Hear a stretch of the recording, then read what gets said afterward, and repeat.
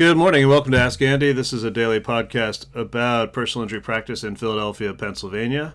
I'm Andrew Newworth. You can reach me on the web at newworthlaw, NEUWIRTHLAW.com, and by phone at 215-259-3687. You can chat with me through the website little Drift bot if you want.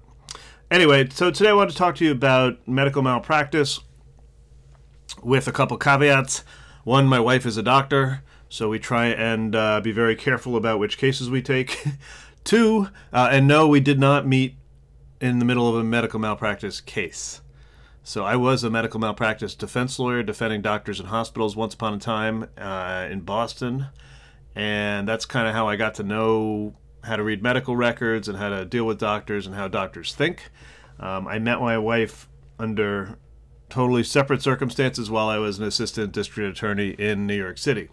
So anyway, enough of me. Basically, if we're talking about medical malpractice, the first thing you got to know is that most medical malpractice inquiries do not turn into cases because you need to have rather substantial damages to make a case really even worth exploring. So what does that mean? Well, there are two parts of every case. One is liability, or did someone do something wrong?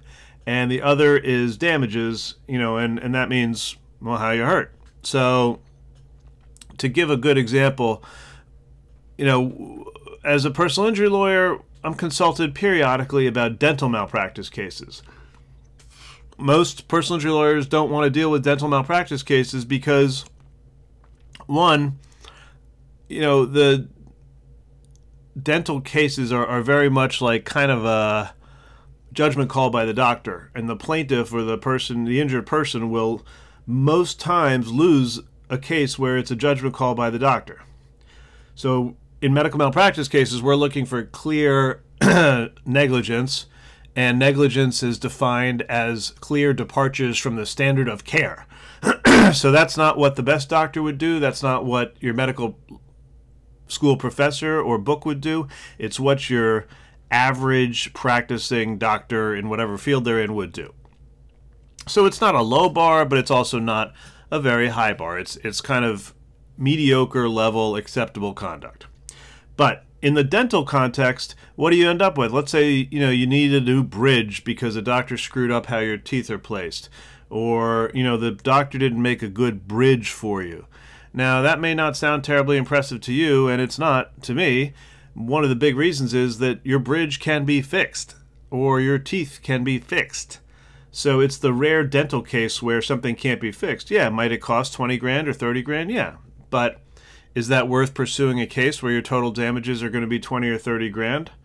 No, it's not. It may be worth it to you, but it's not worth it to me, and I can tell you, you won't be happy at the end of that case. So here's an alternative situation.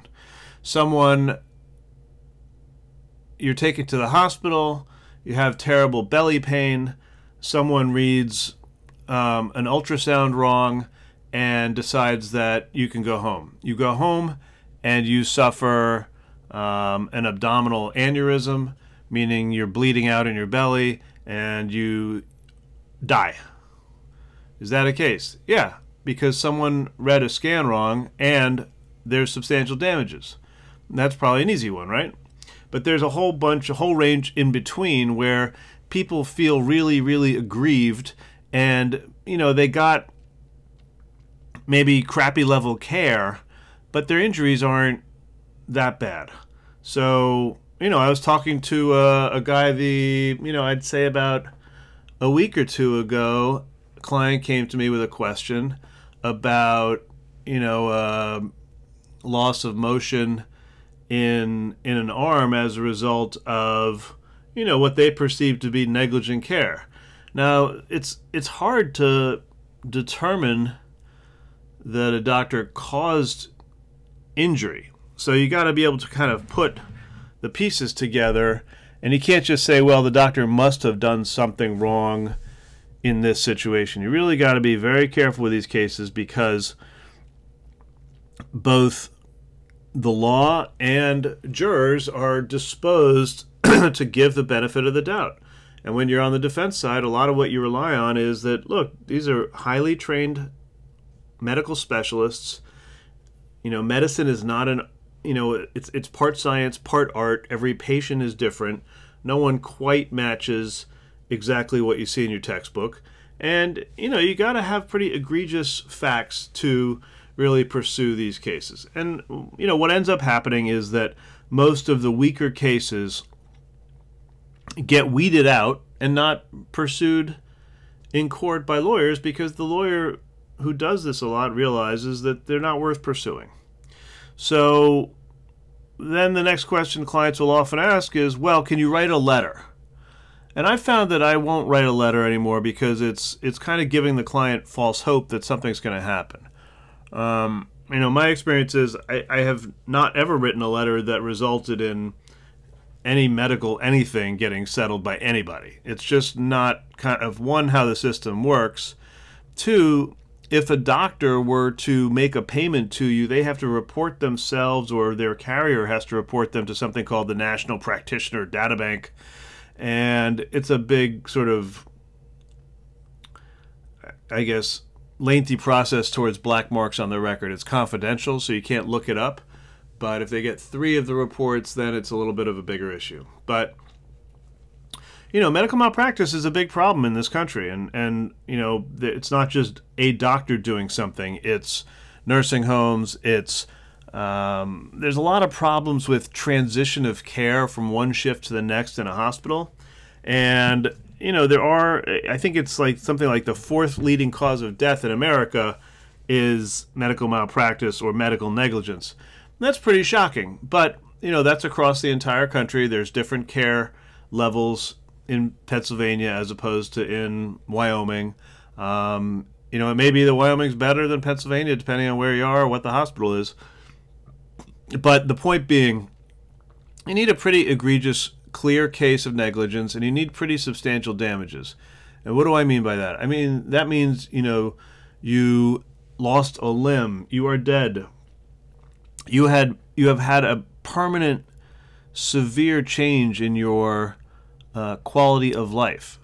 So, those things they're not that easy to find. There are plenty of cases out there. And then there are the more subtle, more complicated ones, like, someone has missed, signs of a heart attack, and person suffers a heart attack and either dies or has permanent heart damage. It's subtle in that the signs to both the patient and the doctor require judgment. You got to be careful taking those cases, because there's a lot of judgment on both sides. So that's my view of medical malpractice. There's definitely a fair amount of it out there. There's definitely a fair amount of people who are aggrieved and upset by the care they received.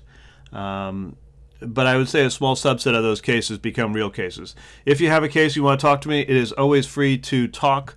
I'm a contingency fee lawyer, so you don't pay me by the hour. You only pay me if we're successful. And that's it. I'm happy to talk to anyone at any time about your cases and give you my thoughts on the subject. That's enough for today. That's been Ask Andy about medical malpractice, and I hold people accountable. Have a great day.